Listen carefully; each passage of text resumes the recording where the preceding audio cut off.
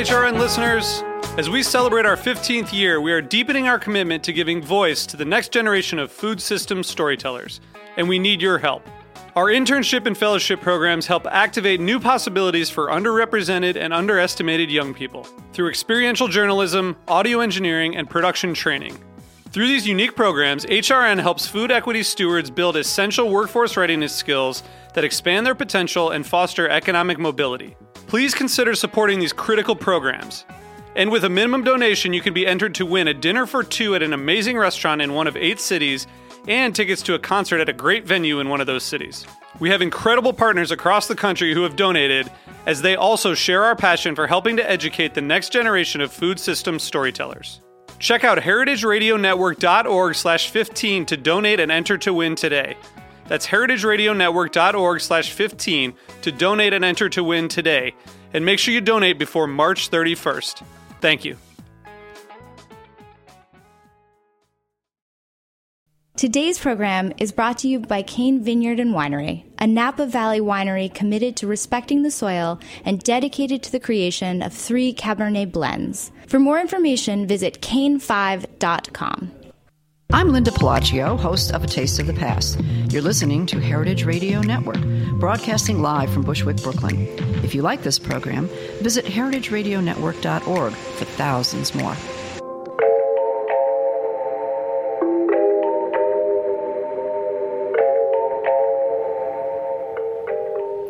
It's another Monday morning with Inside School Food on the Heritage Radio Network. I am your host, Laura Stanley, and I'm back as promised with more talk about Child Nutrition Reauthorization 2015. Last week, we covered a huge amount of ground on a walkthrough of the CNR process and much of the content of the bill. Today, not so much walking. We're going to be looking at just one piece of this enormous piece of legislation, the Farm to School Act of 2015. This is an element of CNR that has a lot of people excited and, I guess, dare I say it, optimistic. And with us today to explain why this is so and lots more is Helen Dumbalis, who is Director of Programs for the National Farm to School Network. I think most listeners will be familiar with the network, which has been critical not just to the expansion of farm to school nationally, but its evolution as a social and economic movement. And I have a hunch that lots of you, and maybe even most of you, have attended at least one of the network's inspirational national conferences. After station break, we'll be speaking with Tina Garland, who is with the Kentucky Department of Agriculture. Tina's department was one of the lucky grantees in the first round of Farm to School funding authorized by CNR 2010.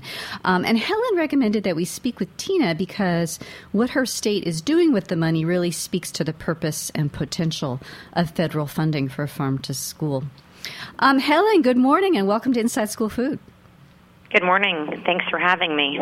So you're only recently in your current position. Previously, you served as policy director for the network, leading their work on the reauthorization of the Child Nutrition Act. So I feel like we're in very good hands this morning.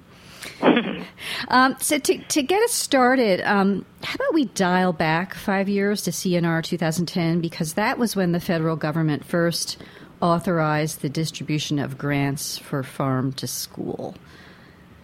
It was a milestone moment. Can you tell us sort of how and why that happened? Sure, absolutely. And you're absolutely right. It was a monumental moment and very exciting for the National Farm to School Network and for the farm to school movement as a whole. So kind of taking a step back from that 2010 Child Nutrition Reauthorization, previously Farm to School was and really is a grassroots community-based movement. It started with parents in California and farmers in Florida, folks really from the ground up wanting to get in place the 3 parts of farm to school, the literal farm to school, getting local farm fresh products into school cafeterias, school gardens, and then education and agricultural literacy type programs. So Farm to School had been around prior to 2010, and when the National Farm to School Network formed around 2007, as a coordinator and convener, a hub for the movement, we started to recognize that federal policy could play a role in really advancing and expanding farm to school. So we then worked with other partner organizations, including the National Sustainable Agriculture Coalition, to advocate to Congress to, for the first time ever, provide mandatory funding for a USDA farm-to-school grant program, a competitive grant program to really support farm-to-school around the country. I feel like that, when that money was authorized in 2010, that was the beginning of this process of the institutionalization of farm-to-school. Would you agree with that? I would, yeah, that's well said. We have seen some states prior to 2010 that had created their own kind of mini grant or farm-to-school coordinator positions, for example, at the state level. So some institutionalization certainly had happened before that, but it was for the first time at the national level with that 2010 bill and with the creation of that funding that we saw that institutionalization where, Congress and the federal government are saying that this is important enough that we want it to stick around, and USDA even now has a whole farm-to-school team to support these efforts around the country. Right. And what was really interesting at the time was the way the grant program was structured. There were actually 4 categories for the grants, which reflected, I think, the ambitions for how this might grow. Can you tell us what they were? Sure, that's a great point.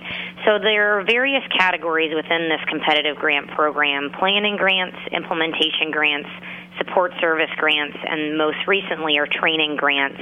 And the reason or the rationale for those various grant categories is simply the fact that folks are at different places along the kind of farm-to-school continuum. So planning grants are really for folks who just want to get started. They may need some hand-holding from USDA. So an example of that is a grant that was awarded to Independent School District 197 in Mendota Heights, Minnesota, where they were really interested in getting more involved in farm to school, but wanted to kind of start at the beginning and just needed to figure out how to get folks at the same table, talking to each other, building partnerships, having that initial conversation. So that's a great example of a planning grant where they now, as a result of that grant, have an entire kind of roadmap of where they want to head next and where they want to evolve and expand. Implementation grants are for folks who are already kind of moving the train along the track with farm to school, but they want to expand, they want to scale up, they really want to take it to the next level, so to speak. And an example I love of that is from right here in the nation's capital, an award that went to DC Central Kitchen, who's essentially a food hub where they were already doing some lessons in classrooms here in Washington, D.C., and they were already doing a little bit of purchasing and selling of local food into school meal programs. But what they did with their grant is kind of many-faceted, but it included actually using some of the funds to purchase equipment in order to lightly process. So, for example, peeling squash in order to get them prepared and cubed and chopped and ready for school meal programs. So that's an example of an implementation grant, and what they've seen with that grant is an increase as a result of that grant, not only in the percentage of food that's being served in the school meals that they provide that's local, but also an increase in kids actually participating in the school meal program because the quality of the food has gone up and the kids are just so excited about it because they've met the farmers and want to be eating that food. We're very excited about ZCCK here at Inside School Food. We did an episode about them, so I encourage people to look back. About a year ago, I think it was. Sorry, keep going. That's I just had to cut in and say that. They do incredible work. Yeah. And then the third category is support services grants, and those awards basically go to other organizations to then really provide the support that's needed to implement farm to school. So they're those grants are really about convening and coordinating others to implement farm to school. And one of my favorite examples of that is an award that went to the Intertribal Buffalo Council based out of South Dakota, where they're really working to get more buffalo meat into school meals. So they received a grant to then help coordinate the buffalo producers, figure out what are the supply chain logistics, what are the challenges, what do we need to help all these producers do to then actually get that product into the school cafeterias. Wow. And then the most recent category that's been added, and we have not even seen the awards come out for this yet, is the training grant category. USDA has now added a training grant category because so much of Farm to School is really about peer learning, and that's what the National Farm to School Network about is, for folks who've been doing it, sharing resources, and then everyone can tailor it to the needs of their own communities in the long run. Mm-hmm, mm-hmm. So this is a huge amount of opportunity, it sounds like, and yet the demand for the first round of grants, the 2010 allocation, far outstripped what was available. There was $5 million allocated. I mean, was this unexpected, this incredible pent-up demand? Great question. You're absolutely right that the demand for this program has far exceeded the current supply of funding available. So, as you said, we have $5 million currently available for that program. In the first 3 years alone, USDA has received about $78 million in requests for the $15 million available in the first 3 years. Yeah. Or in other words, they've awarded 221 grants out of over 1,000 applications. Mm-hmm. So about 1 in 5 proposals is awarded. And I would not say that it's unexpected. Farm to School is just such a win for so many people. We like to say that it's a triple win because it supports kids, it supports farmers, and it supports communities. It, achieves health outcomes, it achieves economic outcomes, it supports whole families where kids take what they learn home. So I don't think we're surprised that we've seen this demand. Mm-hmm. It's now just a matter of making sure that moving forward with CNR 2015 that we can really continue to support all of the great work that folks are wanting to do. Right. So CNR 2015, in addition to more money, and how much more are you hoping for, or is that too complicated a question at this point? No, great question. Yeah, so as you mentioned earlier, we've been working on something called the Farm to School Act of 2015, and it's a marker bill. It's basically an ideas bill where we run around the country and talk to farm to school stakeholders and gathered ideas and input for what folks would like us to ask of Congress this year. And so that bill is really the compilation of the ideas that came out of those listening sessions. And of course, more than anything, what we heard from folks is we simply just need more money to actually support the demand for this program. So we are calling on Congress to triple the funding from $5 up to $15 million a year. Mm-hmm. But triple is still not, triple's not really going to make it, but triple is still a lot more. So that's exciting. Are you optimistic about that $15 million? I am, yeah. As I know you talked with Jacqueline Schneider about last week, Farm to School in D.C., amongst the CNR dialogue and, just amongst what's happening in Washington where, you don't often have folks working across the aisle, Farm to School it just simply is a bipartisan issue. The Farm to School Act of 2015, when it was introduced back in late February, had Senate Republican, Senator Cochran from Mississippi, a Senate Democrat, Senator Leahy from Vermont, as well as 2 representatives, Fortenberry from Nebraska, a Republican, and Fudge, a Democrat from Ohio, championing it. And it really goes to show that Farm to School is one of those issues that works across the aisle and, affects child health as much as it does farmer wealth. And thus, for that reason, we remain very optimistic. And honestly, since February, we have continued to get more members of Congress from both sides of the aisle wanting to kind of jump on the bill and support it because I think folks see it as a real opportunity not only to advance health and economic development, but also to make all the other school meal programs just work better. Yeah. When kids, as I said earlier, are growing the food in the school garden or they're meeting the farmer, they have that connection. They're going to be more willing to taste and try and like new and healthier foods. So a lot of folks are recognizing that important point and really catalyst that Farm to School provides for all the other meal programs. Right. And then you told me that another aspect of this bill that contributes to its bipartisan popularity is the level of autonomy that is granted locally for how the money is spent and how Farm to School programs are designed. Can you comment on that? Sure, absolutely. Yes, and that's exactly right. That one of the aspects of the Farm to School grant program and of this marker bill is really an emphasis on it being a federal program that ultimately provides local and state flexibility. So the National Farm to School Network, when we talk about Farm to School, yes, we say it's procurement, education, and gardens, but beyond that, we're not prescriptive.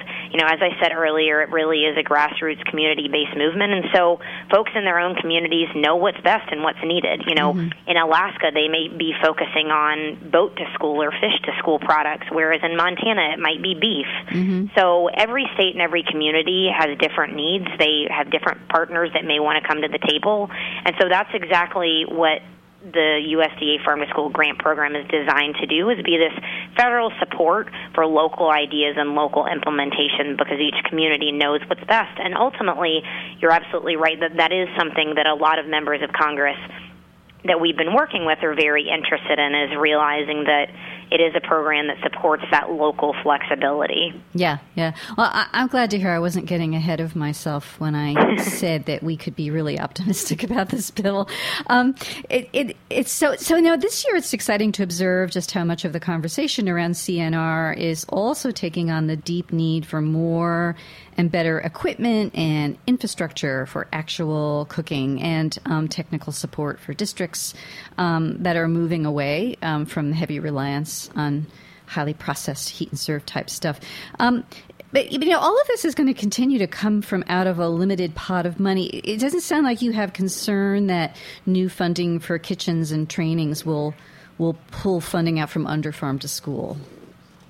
No, that's a great question, and we don't have that concern. There's a specific piece of legislation, the School Food Modernization Act, which is another marker bill or ideas bill being championed by Pew Charitable Trust and Healthy Schools Campaign.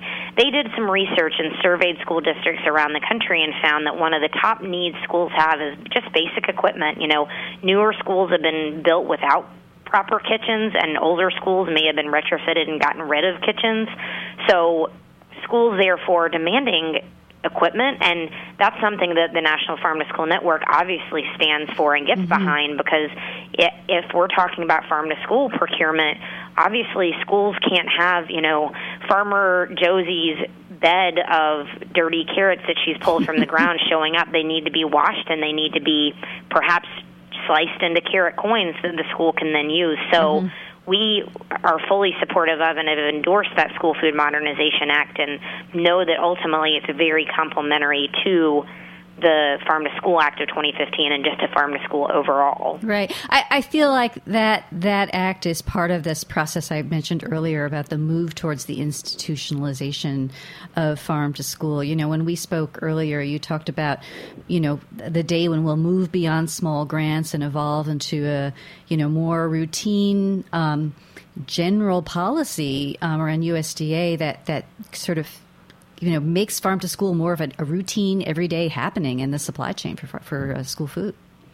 Yes, that's exactly what we envision, and it's kind of our mission is for it to become the norm rather than the exception, that kids are meeting farmers and growing food in schools and integrating food and agricultural education into their core curriculums, into science classes and math classes and history classes, so that we can ultimately, raise a generation of kids who, know what questions to ask about their food. It's not that every child is going to grow up and be a farmer, but it's about making sure that we can set systems in place from the farm to the cafeteria and, all along the supply chain to make sure that farm to school can be successful. Right.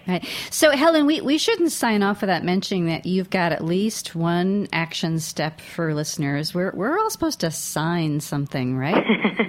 That's right.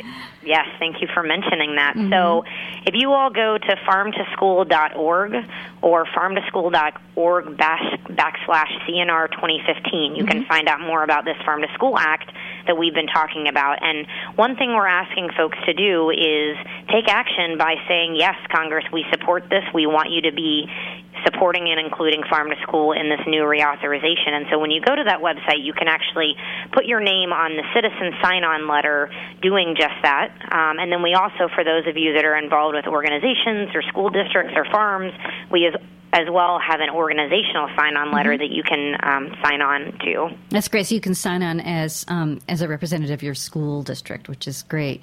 I'll be posting a link to all of that on today's show page.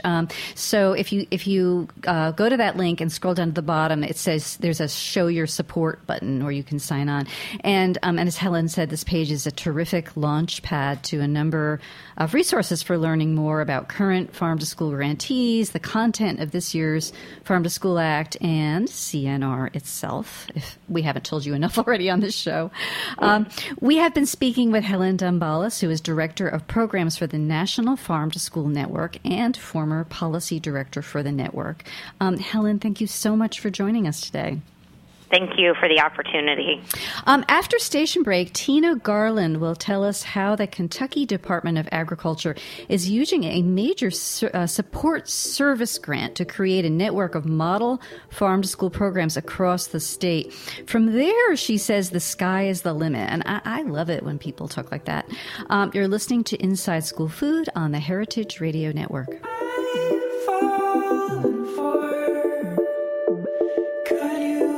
Tell me who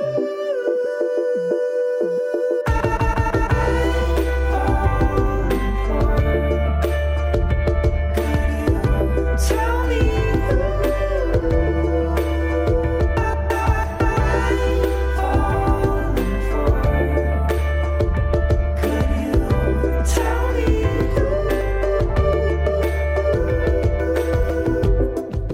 This is Chris Howell from Cain Vineyard and Winery, calling in from Spring Mountain above the Napa Valley. In our industrial world, most wines have become brands, but the wines I love are so much more. Fine wine is a civilizing substance that connects us to nature. It cannot be stamped out in a factory. If you're listening to this great show, you probably eat different. I urge you to drink different too. Go deeper. Cain5.com. Welcome back to Inside School Food. I'm Laura Stanley, and I'm very pleased to introduce our next guest, Tina Garland, who is Procedures Development Coordinator for the Kentucky Department of Agriculture. Her passion is aiding producers in creating what she calls a non-traditional market for K-12 food service directors and Kentucky growers. Hi, Tina. Thank you for coming on the show today. Thank you for having me. So to get us started, let's get a little lay of the land about farm to school in Kentucky. Where are you at? How much participation are you seeing right now? Well, Kentucky has 173 school districts, and we have 80-plus of those districts that participate in Farm to School. And per the Farm to School USDA census, Kentucky spent over $1.6 million on local foods in the school year of 2011-2012. So you're doing pretty well. And would you say that Farm to School is, well, actually, I think I know the answer. It sounds like it's growing in popularity in your state.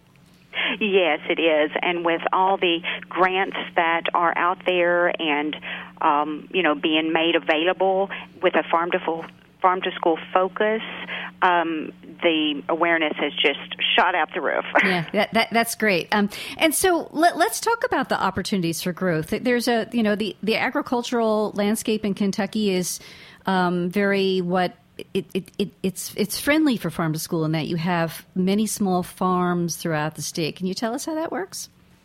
Well, our farm to school, I feel, really can help that small to medium producer. Mm-hmm. And Kentucky is a strong agricultural state, and it provides them an opportunity to branch out into different markets. And it's not only farm to school is not just through K through 12. It covers farm to preschool, farm to university, farm to healthcare, and institutions. Mm-hmm. So it really has the opportunity to grow.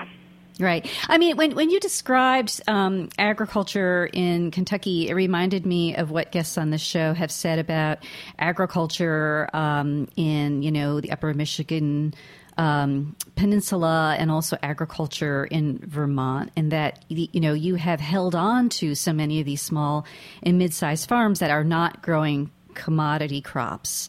So it's a real win for them because you're opening up markets that allow them to sustain this kind of business, right?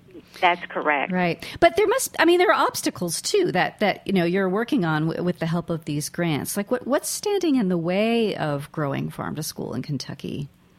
Well, the obstacles still lie with procurement and distribution, and they present, our biggest challenge. Right. So and when you say obstacles are in procurement, is it distribution or is it awareness about how to kind of follow the USDA rules for bidding? Where are the holes in the system? Well, great point. It really is more toward the procurement steps, more so than, not finding that distributor or distribution or that distribution part. But it's the procurement and knowing if you're doing it correctly, and it just some food service directors are more aware and more comfortable with it, and I think that's a big part of it too, is being comfortable with procuring. Right. So you've actually received 2 grants, and one was smaller, and that was in the 4th category that Helen mentioned for training. And so I understand that you're tackling this issue with trainings. And didn't you have your first one last week? Yes, we did. How did it go?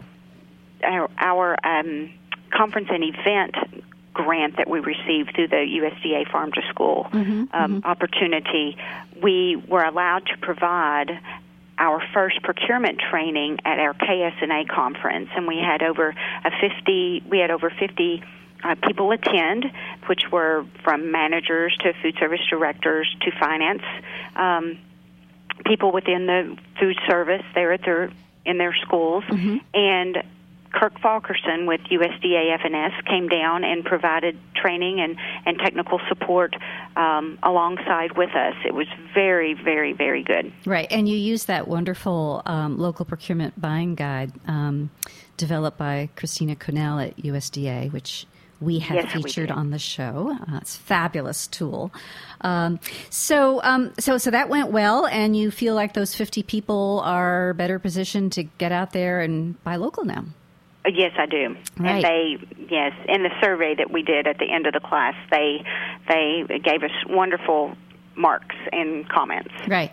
So I want to talk more about the support service grant, which is much bigger, to the tune of like $71,000. But before we go there, I love you have kind of an origin story for Farm to School in Kentucky from one of your most economically challenged areas. You told me about a project funded by CDC in Owsley County. Am I pronouncing that right?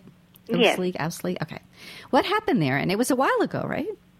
It was about 6 years ago, and the Department of Public Health was awarded a CDC grant that was to focus on obesity. And Owsley County is our poorest county in the state, as well as the highest rate of obesity. And they wanted to focus around farm to school. And the food service director there had written for a mini grant that they re-granted with those funds, and she was awarded that. And it just really, she did a tremendous job and was so successful that they now have a 10-acre community garden, a farmer's market on school grounds. They saved over $7,000 worth of dollars going out from produce that they received from the school garden just in last year's school year. And they have created, it is so sustainable that that's what really encouraged us to do it all again 6 years later when the grants were made available. That's a great story. So your support service grant, it's got a lot of moving parts because it's a lot of money. So maybe we should start out by talking about how you've broken up some of it into mini grants to us. Is it 11 different districts? Yes. We re-granted 11 $5,000 mini grants, and we developed the application and opened it up, and then we had 3 different reviewers that reviewed them all. Mm-hmm. And after we awarded them, they really what we mainly focused on were the 3 C's, which is community, cafeteria, and classroom. Mm-hmm. So they all of the grants had to have a component of the 3 C's, and each of them, as far as they wanted to purchase curriculum Mm-hmm. with those funds for the classroom, they're wanting to do raised beds in the schools as not only for teaching opportunity, but also to provide the lunchroom with some fresh fruits and vegetables. Mm-hmm. They are going to do a lot of on-farm visits to, there again, raise awareness for the kids to know where their food comes from and how it is grown. And then some of them want to purchase coolers for extra space just for that local product. Right. So there's so many things they need. And what you told me was that in selecting your 11, because these are all kind of pilots, right? You were looking for kind of strong stakeholder support across the school community to make sure that, it would be a go. Yes, that's correct. Right. And then some of the support service grant funding will go directly to your department for further technical support of grantees. Is that right? That is correct, but a small percentage goes there to the department. Commissioner Comer supports Farm to School and has provided, us the availability to provide that support without the grants. So that is pretty much my everyday job, is to continue that tech support for the Farm to School. Right. And then you are also engaged in conversation with co-ops and with your DoD fresh distributor for Kentucky to expand access to local. Does the grant funding help you build those efforts out? Yes, it does. It creates more,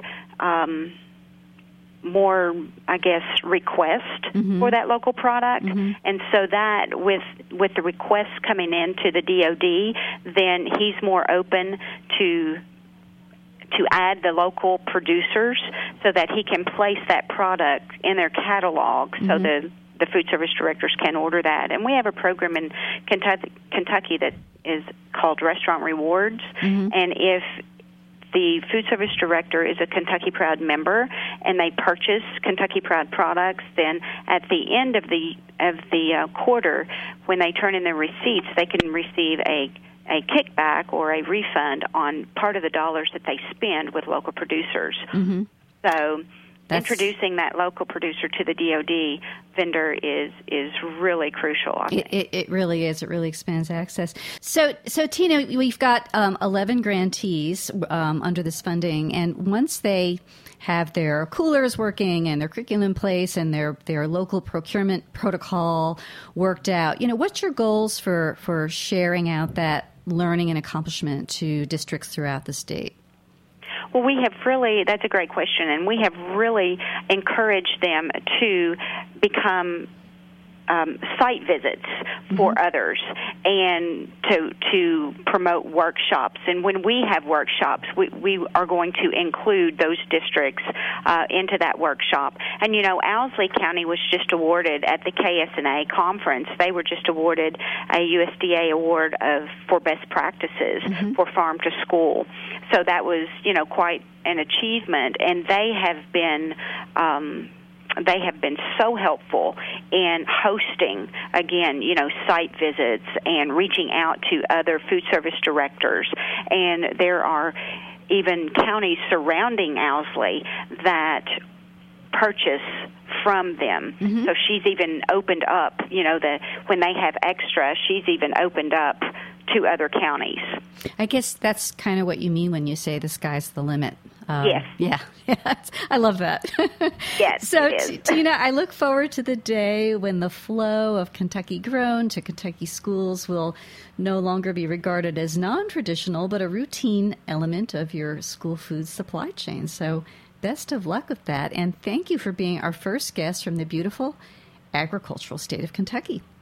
Thank you for the opportunity. We have been speaking with Tina Garland of the Kentucky Department of Agriculture, which was a recent recipient of one of the first farm-to-school support service grants, and also a training grant distributed by USDA with funding authorized under CNR 2010. As we look ahead to more farm-to-school funding under CNR 2015, hopefully much more, it's projects like the ones underway in Kentucky, which will serve as role models for the new grantees. This is Inside School Food. Next week, we are extending the holiday through Monday, so no new episode on July 6th. But we are putting together a super one for Monday, July 13th, which was recorded in the halls and cafeteria of PS 34 on the Lower East Side here in New York City. So it will be worth the wait, I promise. Inside School Food is a production of the Heritage Radio Network and can be found at heritageradionetwork.org.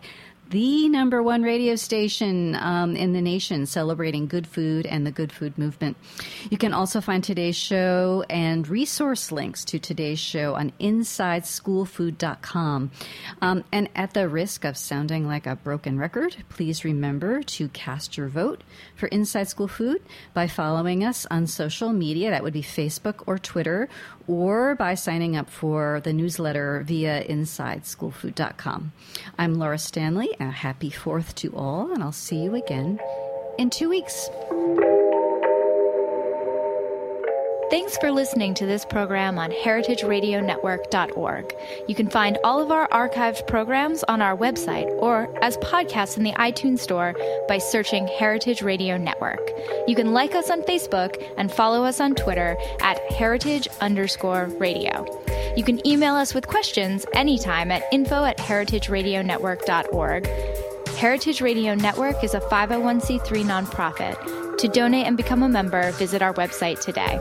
Thanks for listening.